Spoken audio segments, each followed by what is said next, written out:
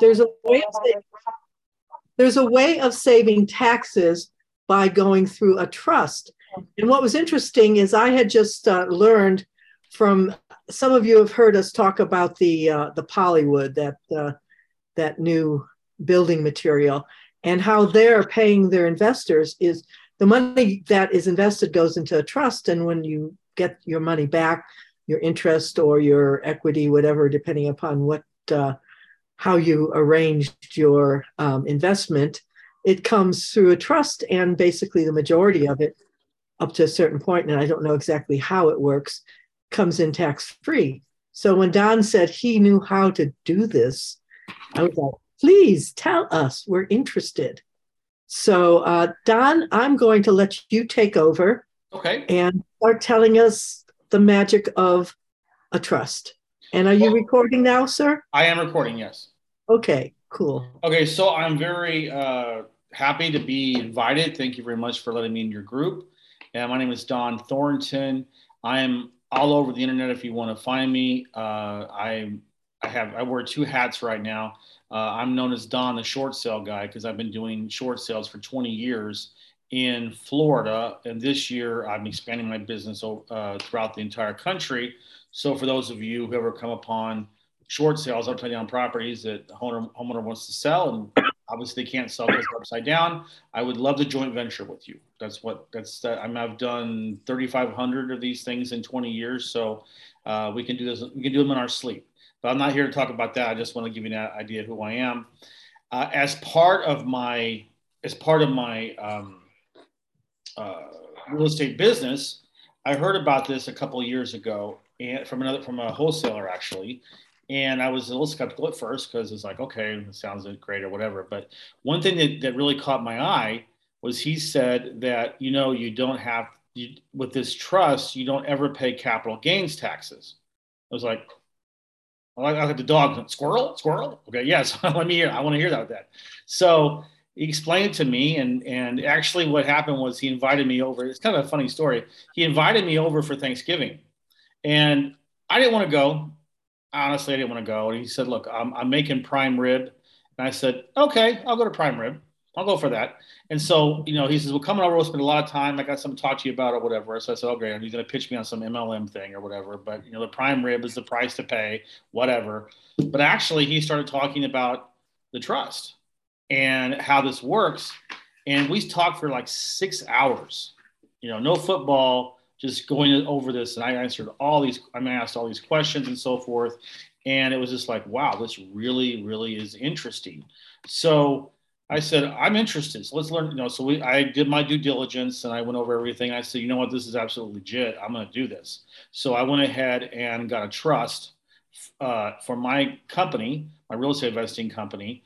And I can tell you that in 19 years at that point in time of doing my real estate investing, look, not to brag, I mean, this may be good, big money, maybe crap money for you guys. I don't know, but I've never made less than $600,000 in my real estate investing here, flipping short sales. I mean, it's been up as high as a million something, 1.5 million, 1.6 million during the Great Recession. But I've always had to pay taxes.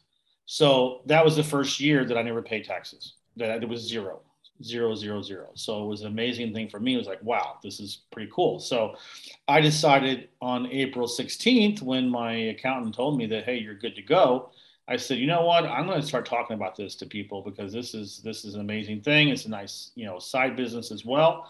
I make no bones about it. I do, there's a charge for this, but it is definitely worth it.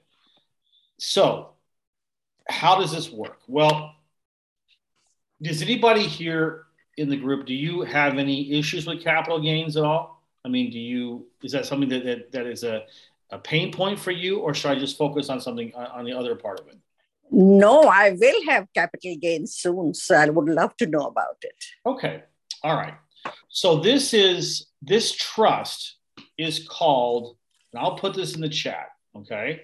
It is a non-grantor, irrevocable, complex, discretionary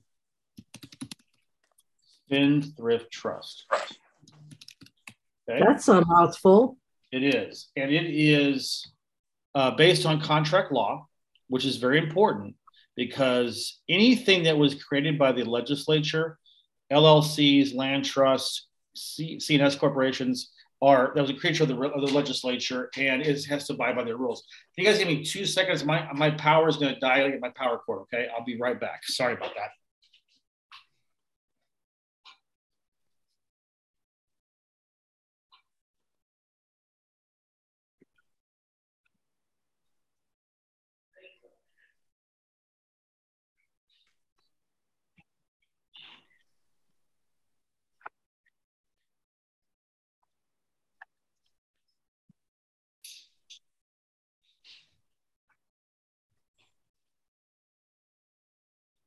Sorry about that. Claire's battery's dying, and I just looked up, and my power is about down at 15%. It's not going to make it the entire time, so I got to get my power back on.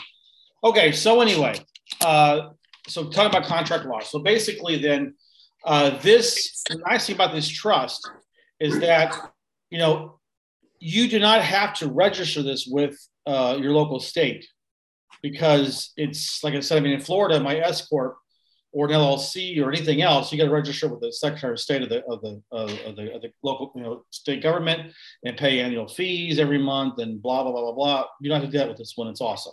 So you get much more anonymity with this than you do anything else. But that's really not the biggest reason why I want to do it. So, in a nutshell, this trust has been in existence for well over 100 years. It's been around since the forming of the country. The accounting firm that works with the company that sells the trust, they are servicing a couple of trusts now that have been in existence since the early 1800s. It just goes to show you how long these trusts have been out there. Now, the only real modification that had to be done with these trusts were, when the IRS was established and the tax code was established in the 1930s, then they had to, make sure that it was in congruence or with IRS code 643, which is where all the tax savings come from. And I'll get into that here shortly. So anyway, this trust is amazing. So I'll tell you just real briefly that, it's non-grantor, which means you cannot set the trust up and be the trustee. You have to have a third party set the trust up for you, name you the trustee, which is very easy. It's irrevocable, which means that your assets, and if we're all real estate investors here, your properties have to be sold into the trust for it to become trust property. You can't treat the trust as a holding pen to move stuff in and out. You won't get any tax advantages if you do that. It's discretionary, which means that, as trustee, you have 100% control over the assets to manage and, maintain them on behalf of the beneficiaries. And the last one is spendthrift. Spendthrift means that this trust is as uncrackable as you can get with asset protection. The only way that it can be cracked is if they can prove that you did something criminal or you were committing fraudulent activity. Other than that, they can't get to it. They can't do any court overturn orders. They can't do any liens, any seizures, none of that. They can't come after you personally. They can't come after you as trustee. And they can't. So it's an amazing, the asset protection is off the charts. So, but that's awesome. That's not really what we're talking about right now, because I know you guys. Can I ask a quick question? Please. If I am not going to be in the trustee, how do I have 100% control over it? Well, you'd want to be the trustee. I thought you said that as a non-grantor, I cannot be the trustee. No, I said you can't create the trust and then be the trustee.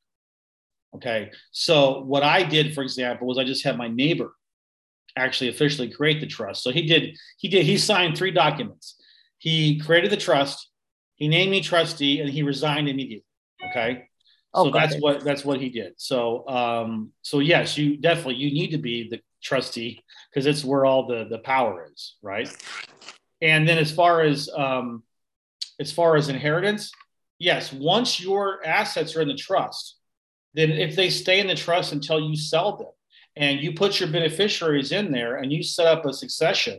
So for example, in my trust, I have my wife is is a beneficiary, but she's also my successor trustee. In case something happens to me, then she takes over as trustee. I also have my two children, my daughter and my son, who are 21, 29, and then my grandson's in there as well. So if anything happens to my wife, then my daughter will take over. So this is a generational thing. We want this to continue for generations upon in. So any assets that are in there, they are there for the family to enjoy. So you never have to worry about inheritance or estate tax because they're already in the trust and everybody else is in the trust. Like the Rockefellers. I mean, they've had their trust since 1914 and they still have the same trust. I think they're on like their fourth or fifth generation. And they have, like, last time I heard, there's like 350 something family members. They're still in that one trust. So that just goes to show you the longevity and why people want to. So who's making these trusts? Do you have the name of the attorney? No, it's a company that I represent, and I'll get to that when we finish up with the presentation. Okay. Okay. So let's talk about capital. Let's talk about the process of selling the trust. Okay, selling the property into the trust. If you have investment properties, okay, you want to sell them at the price that you acquired them at, minus depreciation. And the reason why we do that is because we don't want to create a capital gains event, tax event with the sale. We're not looking to make a profit on this, okay? You do not get cash or any consideration except for a note. The trust is going to give you a note for that. So let's say, for example, that the value of the properties that you're selling to the trust is, like, say, $1 million. I mean, they might be worth, $2-3 million on the open market. It doesn't matter. But your price is $1 million that's going into the trust, which is basically your cost minus depreciation. So the trust is going to give you a note. It's called a demand note, actually. And you can draw upon that whenever you want, provided there's enough money in the trust bank account to pay you, of course. So if you had $1 million demand note, then you could go to the trust and say, okay, I want 50 grand out of that. So the trust would cut you a check for 50 grand, and that would reduce your demand note from 1 million down to $950,000. Okay, so you can keep taking withdrawals from your demand note until it goes zeroes out.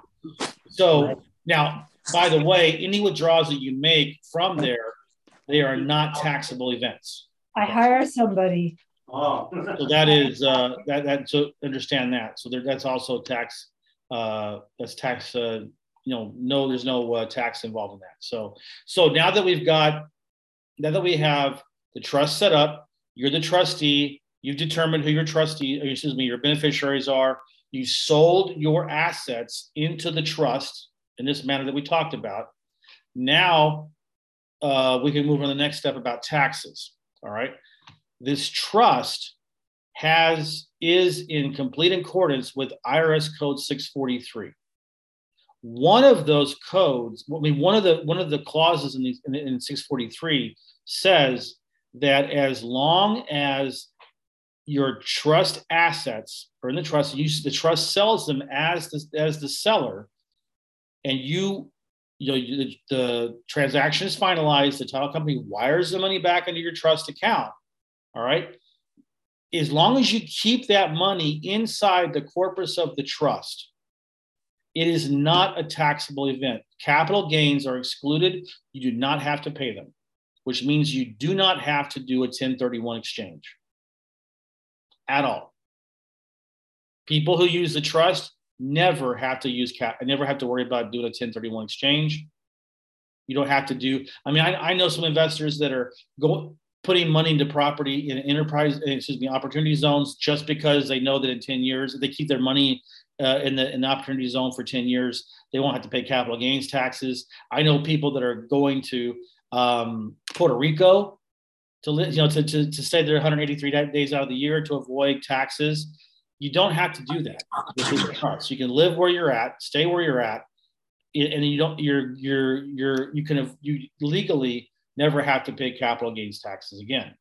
So your rental property, your properties that are you have income coming into, they're coming into the trust. Passive income that comes in the trust is also the taxes can be deferred forever and never have to be paid, as long as you don't take any disbursements outside the trust. It's very important. Okay, so all of these tax advantages are in the trust because the trust is, in complete compliance with IRS Code 643. So that's really an amazing thing. Now I'm going to get into a little bit more of the weeds here about how you can set this up for ordinary income. Does anybody here flip? Mary-Ann does. Okay, Mary-Ann, you're a flipper. Okay. Is anybody else? I have a quick question. Please. My friend's parents' property is in a trust. They bought for 25,000. Today the value is 800,000. Mm-hmm. Somehow they made this kind of trust, but they don't understand how to take out the money or to sell it because they don't want to pay taxes and have the new taxes and 800,000. So how does one spend the money, which is, the new price over the old price? Well, here's the thing. You can certainly, Kathleen, of course you can tap the money. That's not the point. As trustee, as this money comes in, you can use that to invest in other properties. You can use that to do whatever you want with the trust. We're so used to writing things off and thinking to ourselves, can I write this off? Is this a write-off or whatever? What people don't realize is that almost everything you do is a trust expense that the trust can pay for, especially if you are, I lost my train of thoughts here. So everything's a trust expense. So basically, if you have your properties, right, in the trust, if you have your vehicles in the trust, anything that has to do with those assets are a trust expense. If anybody has beneficiaries that are under 21 years of age, the trust can pay for all of their education. It can pay for all of their medical, all of your medical, all of your stuff, any wellness things that have to be done. So from experience, I can tell you that you really don't need a huge amount of cash when you have everything to the trust, as you're the trustee, because almost everything you can do is a trust expense. Now, there's only three things that it won't pay for. We call them the 3 F's. It's food, fashion, and fun. Okay. So if I go down to the store to buy a week's worth of groceries, I'm not going to use that I'm not going to have the trust pay for that, right? If we go to Disneyland, we're not going to pay for that. But, and if I want to go down and, buy a tux for whatever reason, unless it's for a business expense, right? If the trust is involved somehow, that's okay. But I mean, I know that if I do need some money, very rarely, and I'll tell you this, I have in 18 months, I have not tapped my demand note one time. The $1 million demand note is still there. I have not tapped it once.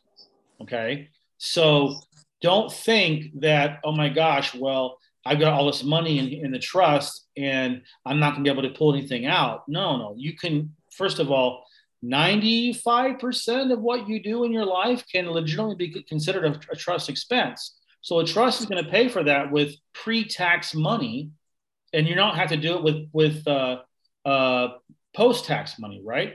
And also, what you can do as well, and we're going to get in the tax part of it here in just a second, but all this money that's coming in that would have been taxed or would have been put in a 1031 exchange of some way to avoid paying taxes, that's now in your trust. That's like you're getting like 30%, 20 to 30% raise in how much money you have available to spend because you're not paying taxes on it.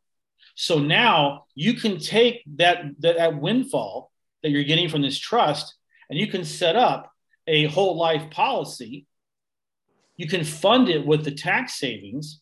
The trust is the owner of the policy. The trust is the beneficiary of the policy. And because it's inside the trust, you're not paying a dime in taxes on any interest or dividends that you're going to be paid from the policy. And you get to 70, 90% to be able to borrow against that policy almost immediately with the trust that you can't do with other infinite banking policies or strategies that are out there, which, by the way, you're paying for with post-tax dollars.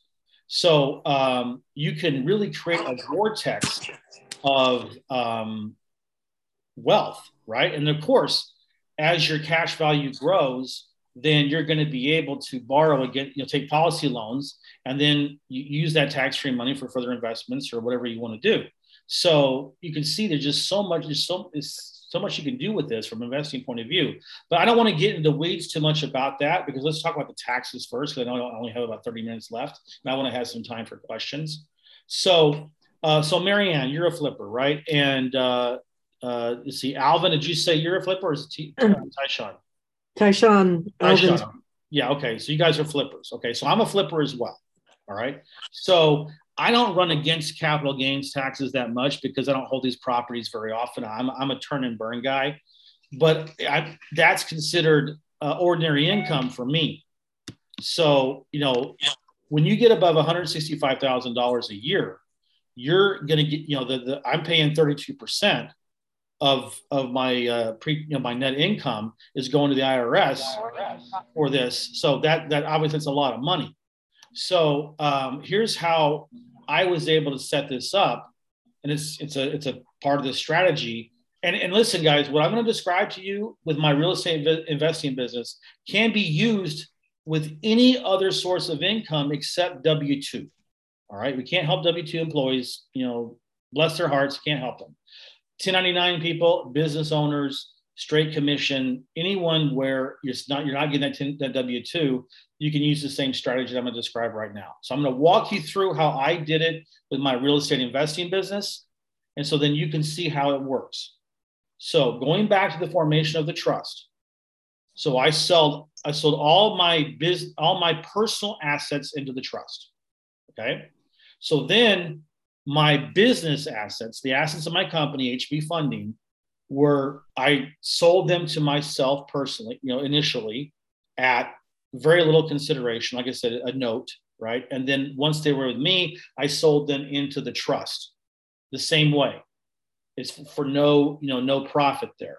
So now what are my business assets? Yes, I had some properties in there. Yes, but a lot of it is not just physical assets, right? All my systems, my goodwill, my Rolodex, all of that stuff, 20 years worth of experience and so forth, my connections, everything there has a value added to it. So basically, the sum of my demand note for the business assets and my personal assets was $1 million. Okay. So now my assets, my business assets have been sold into the trust. My S Corp now is a shell. Normally I would have closed it down, but I've had an A+ rating with the Better Business Bureau since 2004. So that's a very good selling point when I'm talking to people in foreclosure and I'm trying to convince them to work with me instead of those other 1,500 vultures trying to get their business. So I kept my real estate investing business intact, but it's a shell. I don't do anything with it. Okay. Yes, Alvin, what's your question? Sorry about that. You had mentioned just a moment ago when you were presenting this scenario, you used the word sold as opposed to transferred. Yes. Why do you sell it as opposed to transfer? Because it's an irrevocable trust, and you can't transfer it in. It has to be sold into it. And so I don't know if you came late, but we talked about this at the beginning, where it has to be sold, but you sell it at a price that's not a taxable event. You're not making a profit on it, and you're getting a note as consideration of the sale. Okay. So for investment properties, you would be, whatever the price you acquired at minus depreciation. Okay. Okay. So it has to be sold into the trust because it's an irrevocable trust. Okay. And if it's not an irrevocable trust, you're not going to get any tax advantages that way. Okay. So if it's an irrevocable trust, you have to sell it. But if it's a revocable trust, can you then transfer it over? Well, this strategy won't work if this is an irrevocable trust. So it doesn't. Okay. Yeah. I mean, that's a deal breaker. It has to be sold into the trust. Okay. Yeah, I asked because And I apologize. I did get here late, so I didn't hear the beginning. But I asked because we were just looking at a subject to deal, and we were giving them instructions on transferring the asset into a trust, and then that way we'd be able to do the transfer of beneficial interest once it's in the trust. You talking about a land trust? Yeah, land trust. Yeah, I do land trust all the time. That's a whole different ballgame. Okay, It's completely gotcha. different. This is Okay. this is a special trust. Okay. Gotcha. All right. So getting back to this, so we have now that, like I said, I have got my business assets and my personal assets are now in the trust. My S corp is still there, but I don't use it. So now I'm going to I'm going to set up an LLC to run my short sale business. So I set an LLC up. I'm going to make the trust a 90% member in that LLC. I'll have a 10% membership. I'm the managing member, but the trust is going to have 90% of that. And that's the very important thing here. So the next thing is, before my LLC can do any business, right now it's empty. It has no assets. The assets of my business are all in the trust. So the trust is going to lease those assets to the LLC. So that way the LLC can now, perform the function that my S corp used to, which is contacting people in foreclosure, offering to buy their house. If they're upside down, we do short sales. If they're not, we do subject to, equity deals, flip. That's the whole business model that I do. So let's fast forward to the end of the year, and it comes time to do the final books. So you operate like normal. You deduct everything you can deduct, expense out what you can expense out, but then you're left with, your pre-tax net income, which is the point where normally you decide how much your taxes are going to be and how much you're going to pay. But in this scenario, we still have two expenses that have to be expensed out before the LLC can get down to its true final pre-tax net income. So the trust leased the assets to the LLC. Now, the IRS will allow up to 70% of the pre-tax net income to be used as a lease payment.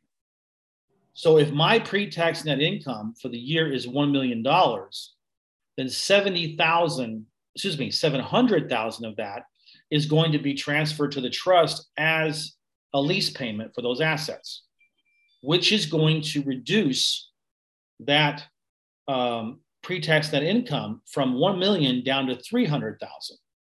Okay. Now, the last expense we're going to take is, remember, the trust has a 90% stake in that LLC. It needs to be paid for that. So we're going to take 90% of the LLC, the remaining 300,000, and move that over to the trust as a K1 distribution.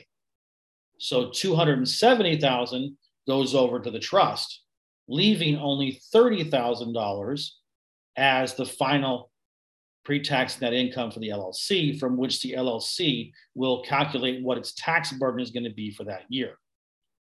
So I think that we can all see that, compared to 1 million or 700,000 or even 300,000, 30,000 is not going to generate much, if any, tax liability at all. So in the meantime, we've taken $970,000, moved it into the trust. Now we're going to switch our gears. We're talking about the trust. Okay, so trust is here. That lease payment comes in. That is passive income for the trust. A K1 distribution is passive income for the trust.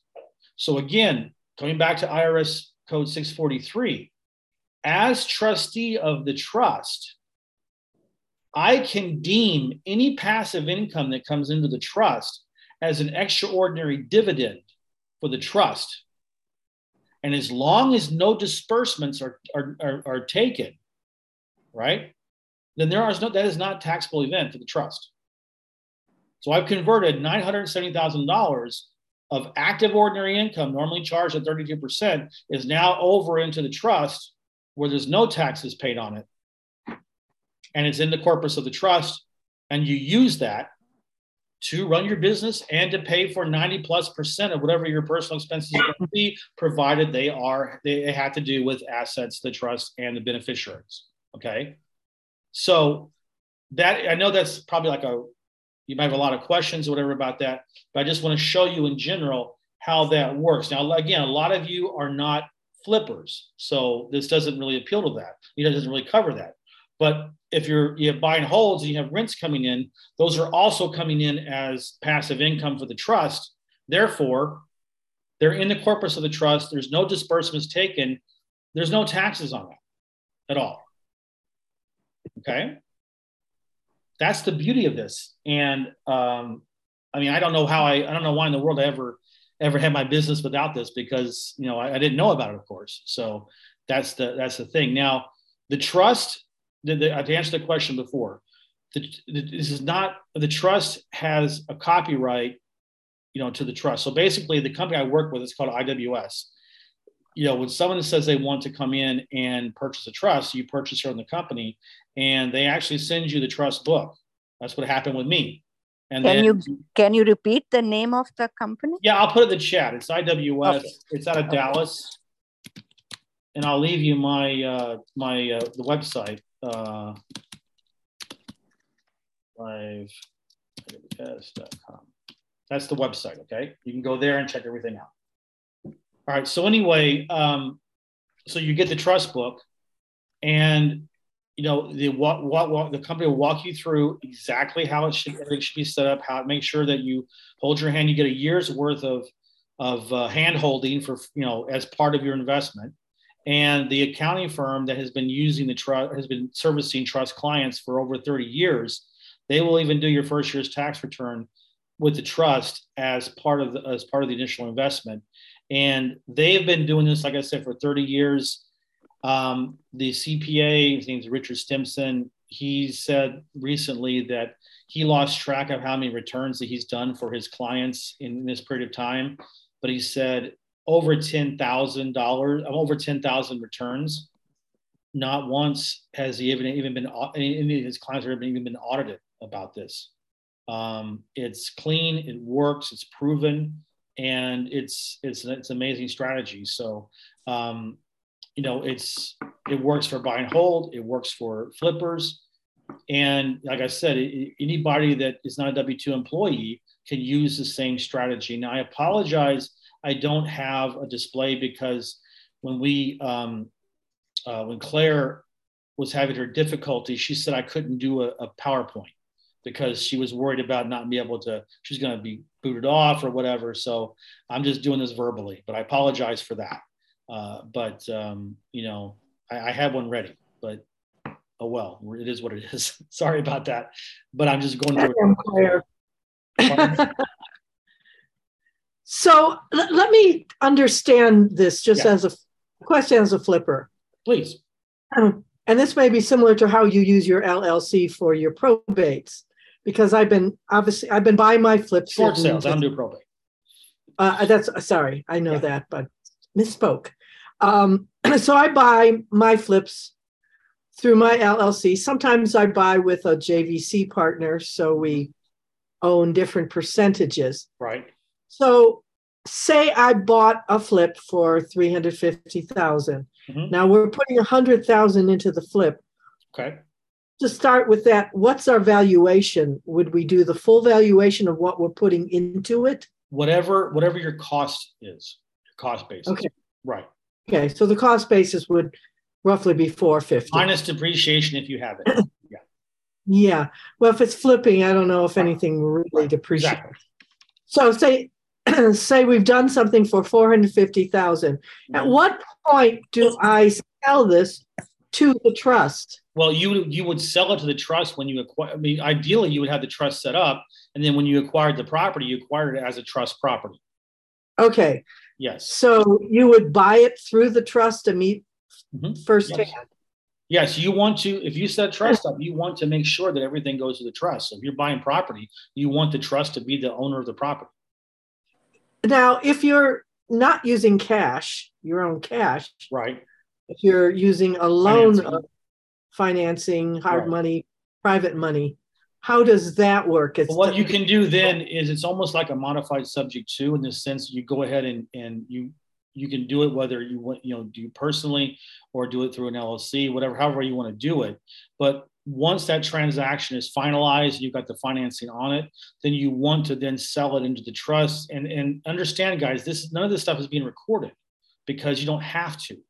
So what happens is that basically if I have let's say, for example, I take a property subject to, all right. So, $100,000 mortgage, I paid the homeowner 120, then I know I can sell it for 200. Okay. So, even though, and I'm still, the trust is going to make the payments on, the mortgage payments for the original owner as a trust expense, but I'm going to sell it at 120 because that's what I have into the trust. And since it's just zero. So basically it zeroes out. So then it's sold to the trust. Okay. So I have a warranty deed from me to the trust.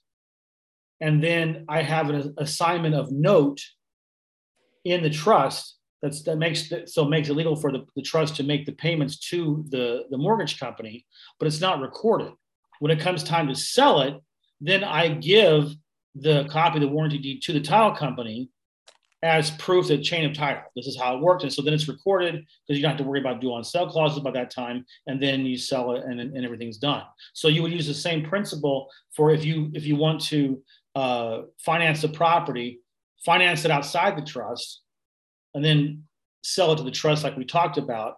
So you're selling it like it's a subject to. So the trust yes. then takes over paying the mortgage from distinctive. Yes, the trust then pays the mortgage, the trust pays for utilities, trust pays for the rehab, pays for all of that as a trust expense.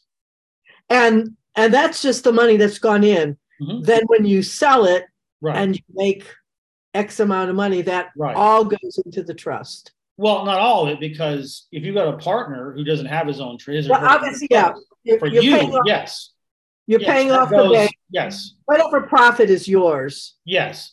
Now, yeah, exactly. So that's what we're doing here is that if you buy an LLC, for example, you got someone as a trust, someone there's a partner, then the 90% would be your share. It'd be 90% of your share, not your partner's share. Right. Okay. Because then 90% of that's going to go over to the trust. And then, or I think it's like 97% that's going to go over to the trust. And then you're only going to have your part left over for your tax liability from that transaction in the LLC. Okay. The majority of that money, your profit is going over to the trust where you have taxes on it. And if you have passive income in a place, do you then say, I have a couple of single family homes, so I just sell that to the trust in a similar way as kind of a subject to? The trust is the landlord now, and they pay the check to the trust. Okay. Mm-hmm. Okay. Mini Galeria, go ahead. Mini? To unmute. Okay. Say I create this irrevocable trust, and then my son becomes the first beneficiary. I'm gone. My grandson becomes the second beneficiary. At some point, if they want to close out the trust, what happens then? Well, I mean, hopefully you never do, right? I mean, that's the whole goal. But if you're going to zero out the trust at some given time, generations later or whatever, then, if there were any taxes owed, they're going to have to be paid. So the actual new value as assessed at that time, correct? Yeah, whatever, the whole idea here, like I said, and we're going to go back to the examples that we had before, where we have, like the accounting firm has trusts that are still in existence since the 1800s, and the Rockefellers started in 1914. The whole idea is that the trust never stops existing throughout all the generations. So that's your goal. So you want to pass down the trust so the trust keeps going. That's what your priority needs to be for you to be able to, make use of it. I mean, I certainly hope that my grandson and my great grandson are going to continue using the trust, or my granddaughters too, I should say. I'm leaving a legacy for them. And any in the life insurance, the death benefits, whenever I go and my death benefit comes, it stays in the trust, and we're going to put policies on my children, and when my grandson reaches 18, they'll put one on him, and we just perpetuate. It's like a vortex; it just keeps going. Now, do the beneficiaries get any? Are you able to give the beneficiaries anything? You can pay for whatever they need, and that's not a taxable event. If you pay them money, that's a disbursement. They'll pay ordinary income on that. So if you want to pay for the beneficiary's college, yes, you want to pay for their house, pays for it directly. If you pay for their house, it goes into the trust. Yes, it's a trust property, and the trust pays for everything having to do with the trust. I mean the house. Same for vehicles. Same for any property. They become trust property. The trust pays for everything. Like I said, you cannot pay them personally. That's a disbursement. They can take it. You can if you want. I'm just saying it's a taxable event. But I'm not saying you can't pay them. Just understand that if you do that, it's a disbursement, and then that'll be charged as ordinary income for them, not the trust, for them. Like I said, a lot of you'll find that when you do this, very rarely do you need to take cash. And if you do, take it from the demand note. I asked the CPA Richard last month. I said, Richard, in your 30 plus years of doing this, have any of your clients ever exhausted a demand note? He said, no, not one. Over 1,000 clients minimum. He says, not one time they ever burned through their demand note. So because the trust can pay for so much of their expenses. So if the children want a monthly income or something, it's advised not to give them like a monthly expense. You can do that. Just understand it's taxable at ordinary income. That's all. I mean, it depends on how much they want, but I mean, it depends on how much your demand note is. It would be better to pay, do it as a demand note instead of that. But that's up to you. I'm saying you can. But if you think about it, as a beneficiary, if you're paying for almost all their expenses, they don't need a heck of a lot of money. Correct. Kathleen, the trustee administers the trust. Okay. So, when you buy a trust and you set this up, you administer the trust as a trustee. Now, like I said, they will, you'll be advised on all this stuff. Everything will be set up for you. You have an entire year of free consultation, unlimited, to make sure that everything's correct. You know how to run it and so forth. You don't need an estate planning attorney because there is no estate, because everything's in the trust. So if I die and I have cars or property in there, then then it just stays in there, and then the next trustee is the one that takes over. And exactly, Kathy. You can take over. Take a loan as the cash value. True as well. 100%. I don't know what to tell you as far as how would any one of us expect our heirs to understand this. I mean, they have to be educated. And the thing is that if there's resources available. I'm not saying that we're either the accounting firm that we're working with or IWS or, that's going to say after, 12 months and 1 day, they're going to say, okay, sorry, can't help you. You're on your own. Good luck. No, I mean, they may charge you a little bit for it, but you'll always have resources to be able to go over, how it should be done. As someone who's done this, it's not as hard as you think. It's actually, for me, running the S Corp was more of a hassle than running the trust. And I ran an S Corp for 19 years. So I'm just telling you, it's not, if you think this is so complicated, it's not. It is actually much more simple. It's simpler than when I was running my S Corp. So, and by the way, so Peggy, yeah, there's no estate taxes or inheritance taxes. Right, because you don't own anything. Right. but you still need a bookkeeper, right, to take care of all the of course, books. yes, 100%. Yeah, okay. Yeah, you can't get it. You gotta have someone. Yeah, you bet. Not gonna be me. Yeah, I don't do it either. And your beneficiaries, can you say you want to give someone more of a percentage? Yes. Of the you can give them. You can kick them out if you want. So they better be nice to you, huh? I mean, talk about the ultimate control. Mary-Ann. You can literally boot them. So, have that. Okay. So, Kathleen, revocable living trust. How is this better? Well, for one thing, you cannot get any of this tax savings with a revocable living trust. So if you want to not pay any capital gains taxes ever, if you want to be able to, convert 97% of your business's net income into passive income that's not going to be taxed, then, if you don't want that, then do a living trust. I mean, revocable living trust, absolutely, but there's no tax advantages that way. This is for people, primarily designed for people who want to get 100% asset protection on their assets. Use this as a vehicle to create generational wealth and protect their assets, and then get incredible tax savings, tax reductions with this as well. So there's other trusts that can do this or that, but they can't do everything like this one does. Go ahead, Peggy. So I was thinking about the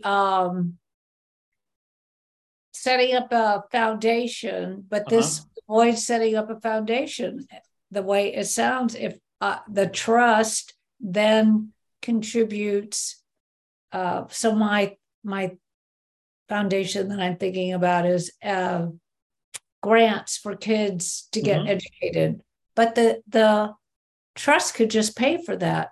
The trust could just pay for that. It doesn't have to be in a foundation. It doesn't have to be a 501c3 or anything. Well, I mean, it can pay for the beneficiaries. It can't, if you're gonna, it would have to be paid into a third party for that not to be a taxable event. Right. Well, it can pay to the foundation, yes. Right. So you paid that money to the foundation in the name of whoever it is that should be getting the education. So, but you can't, so it still has to go to a 501c3. I'm not happy about that. Okay. I mean, it's like, in this point of view, it's just like anything else. I mean, it's a charitable contribution. So it can make charitable contributions. And the trust, oh, Peggy, did you have another question? The trust can hold any kinds of assets? Yes. So if you have more than one business? Yes. So you've got the real estate, then you've got a manufacturing company or whatever. All of that it can, yes. If you start getting into multiple businesses, then it's much more cumbersome to run that through an LLC, one LLC. So you would either have to set up multiple LLCs, so that way the money can be used as a pass-through to get the passive income, take the ordinary income make it passive and get into the trust. Or you can get a business trust where it operates much more efficiently in this scenario. The advantage is that if you put a business trust in there for multiple businesses, then you have the same asset protection umbrella around it, whereas your LLCs don't have any asset protection to speak of. So, but as a basic level, you can run your real estate investing business through one LLC, but just understand that LLC doesn't have any asset protection. The money that's in the LLC, until it gets to into the trust, is vulnerable. If someone wants to sue the LLC, they can. There's no protection. They can get, once a lawsuit hits, boom, you can't transfer funds, right? So if you put everything in a business trust, they can't crack the business trust. And so your income is also protected from beginning to end. But for some people, that's not that big of a deal. You can do either way. So yes, Clarence. Clarence, yes. You're can't hear you. Regarding Peggy's question about funding education for kids. For the beneficiaries. Okay, for the beneficiaries only. Yes. Okay. Okay. It is a trust expense for the beneficiaries. Okay. Now, could your foundation be a beneficiary though? No, it has to be. You cannot have an organization or an entity inside the trust. Okay, so you'd have to put specific names in. Mm-hmm. Yes, but you can pay to charitable organizations, and that's not a taxable event. Okay, so your foundation would be outside the trust, but you could pay to them. Yes, yes. Like any other company, it's a charitable contribution. Okay. Right. So that would make it the one way you could do it would be to, if you decided you wanted to bless a child, you can put that child into the trust as a beneficiary, and then that's fine. Because remember, the beneficiary does not have any power at all in the trust. It's all the trustee. It's 100% discretion for the trustee, and the trust can pay for whatever education, housing, all that stuff can be paid for by the trust. You just can't pay the beneficiary directly unless that beneficiary is okay with being taxed on that disbursement. That's why, for example, my son, this is his last year. He turns 21 in September. So the previous 2 years, I just made the payments directly to the university. Okay. I didn't pay him. I paid to the university. Dorm, meal plans, books, whatever, to the university itself. That's the trust pays for that. Yes. And do you have to say anything in it, like this is going to be for college or for that, or just that person? Well, I mean, obviously you have a paper trail, right? Because you have a receipt from the place, so you just label that for the beneficiary's education. Okay. Yes, Minnie. Say there is politics going on in family, and the latest trustee is not getting along with some of the beneficiaries. Can he create trouble for them? Yes. I mean, I hate to sugarcoat it, but yes, that trustee has 100% power. Mm. So if you don't like that beneficiary, goodbye beneficiary. Basically, yes. Yes, Clarence. Very, very dangerous. I mean, some people will hire an attorney to be the trustee, but that can also be a little bit dangerous because that attorney's going to have total control of your trust. But you can have an agreement between the parties and so forth. But that's the one thing about the trust is that it's discretionary. It's 100%. The trustee has 100% control. Yes, so you might want your successor trustee to be an attorney if you're worried about members of the family having issues. Yeah. Yes, Peggy, absolutely right. Bring in a trustee, pay for the education, and then when they're done, yes, give them the heave-ho. Yes, Clarence, go ahead. Oh, sound You're again. muted again. Yep. We can't hear you. There you go. I guess the space bar is not working.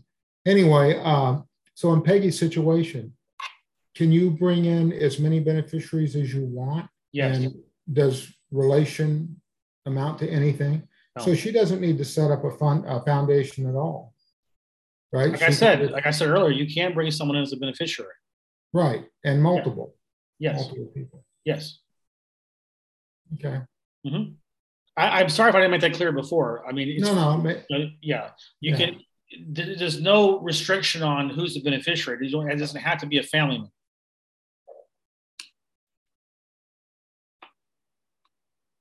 That's kind of cool.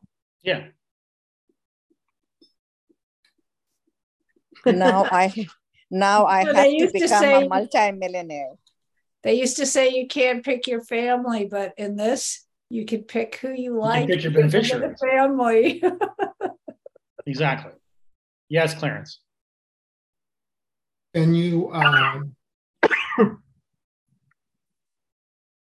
I'm sorry? Are you saying a trust cannot be sued? Or It can be sued. be Anybody can be sued. It's just as a spendthrift, it has a spendthrift provision. When it gets in front of a judge, the judge will toss it. Any lawsuit against a trust? This trust is so powerful that it can stop eminent domain. In fact, it has stopped eminent domain many times. Okay. It's by far the best asset protection out there. I mean, LLCs in Wyoming, all that stuff that you hear talking about, it's all crap. I'm sorry, it's crap. Any determined attorney can crack it. It might take a little more work, but they can get to it. In fact, we have an attorney, I know him very well, Gene Chavez, and I asked him about that because he said, because he's a litigant. He sues people, you know, he's a hired gun. And he said the reason why he bought the trust was because it's the one thing he couldn't crack. So like I said, criminal activity or fraud. If they can't prove that, they cannot get to it.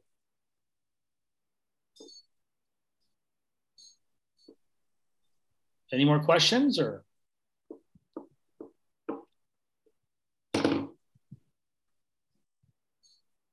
Yeah, so just to reiterate, you know, I do urge clients that when they do invest in the trust, to start using the trust as their vehicle to do their infinite banking. We call it vortex banking. You know, to have the trust be the owner of the policies, have the trust be the beneficiary.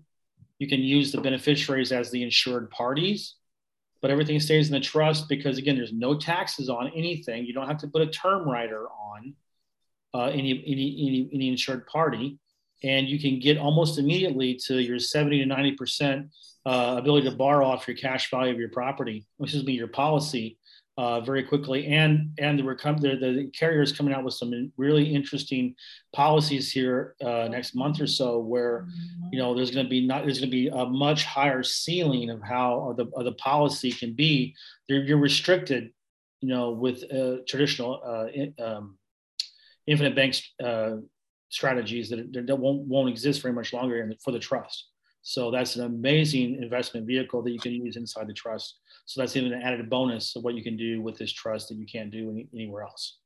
Well, if you already have the infinite banking policy set up, can that be transferred into the trust? No. Okay, thank you. We'll talk to Kathy about that. Yeah, Clarence. This has been great, Don. Thank you so very, very much. Yeah, Clarence. How much does all this cost? It's $15,000 one-time investment for the trust.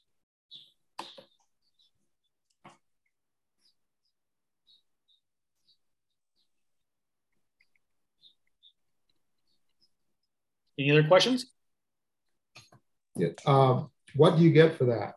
I mean, do they set it up? You get the trust. You get the trust. You get the actual trust. You get a year's worth of unlimited consultation with both the company, IWS, and the accounting firm. Everything, they'll make sure they'll hold your hand and make sure everything is set up correctly, that your assets are sold correctly, your bank account, everything is done. So you will have, you know, you're not going to be, I mean, it was amazing, right? You know, for me, it was crazy how it was like, okay, I got this problem. What do I do here? Oh, okay, great. Thanks. I'll do that. And so that's with awesome. The trust company and the accounting firm? Yes. And like I said, the first year's accounting, if you choose to use them, they'll do your tax return as part of the investment. It's a mini, it's 15, 15,000, 15. What about for state licenses? Do you have to be, I mean, you're talking about Texas, but I'm in California. Don't they have to be licensed in the state? Trust is not a licensable transaction. Isn't it? Mm-mm. If you want to write a policy, yes. I mean, I'm a licensed life and health agent, but I don't need to be licensed to sell the trust. The company does not have to be licensed to sell a trust. Huh. Yeah. Amazing, amazing information. Thank you so much, Don. Really. Not a problem. Not a problem. So what I'm going to do here is I'm going to leave my I think my contact number is here. Okay. And you know, I'll be glad to send anybody who wants more information about this. Be glad to send it to you. I'm sorry, that was direct. Let me put this out for everybody. 407-902-7827. Okay, Don Thornton. All right, and like I said, I'll be glad to send you more information if you need some. I know that Richard, the accountant, did a couple of really good videos about how this works. He goes through it in much more detail than I did tonight. Good. I mean, so you can have a lot of, you can watch that over and over again and get a better idea of it. So, like I said, I mean, I guess I apologize for not having the presentation, but we were having issues with Claire. So, yeah. This is recorded though. Mary-Ann, you got the recording, right? We could get it from you. Well, I'll get it to her because I'm the one. She made me host, so I'm recording it. So all right. I'll get it to her somehow, and then she can distribute it as you guys like. Yeah, I missed the first 10 minutes, so I would like to listen. Like I said, just send me an email, and I can send you the CPA's recordings as well. Very nice of you. Thank you very much. You're welcome. I'm glad to help. What a great presentation. I love what I learned. All right. Well, thank you guys very much. If there's no questions, I'll go ahead and I'll end the session. So. Thanks, Don. Okay, thank you guys. Is this the first time I've seen you impressed? Oh. Who you talking to, me? No, I'm asking Peggy. Is this the first time that we have seen Peggy impressed? Oh, maybe. Peggy is good one. Very good. That's the hardest question. That's funny, Clarence. You know, I go on a lot of these and I meet a lot of speakers that are very impressive, actually. Did you know, excuse me, Don, for taking over, but I met a gal who paid for her college by buying one parking space. I didn't know you could buy one parking space. So I'm bragging about her putting herself through college by owning one parking space. That was brilliant on her end. I've just never seen it out. I've never seen one parking space for sale. Peggy, you need to do a webinar on that, Zoominar on that. What'd you ask, Mary-Ann? That she rented it out then? Yeah, she kept it rented 24/7. Paid for her college. My God. It's great. Thank you very much, Don. Good night. Thank you. No problem. See you guys. Bye. See you in Orlando. All right.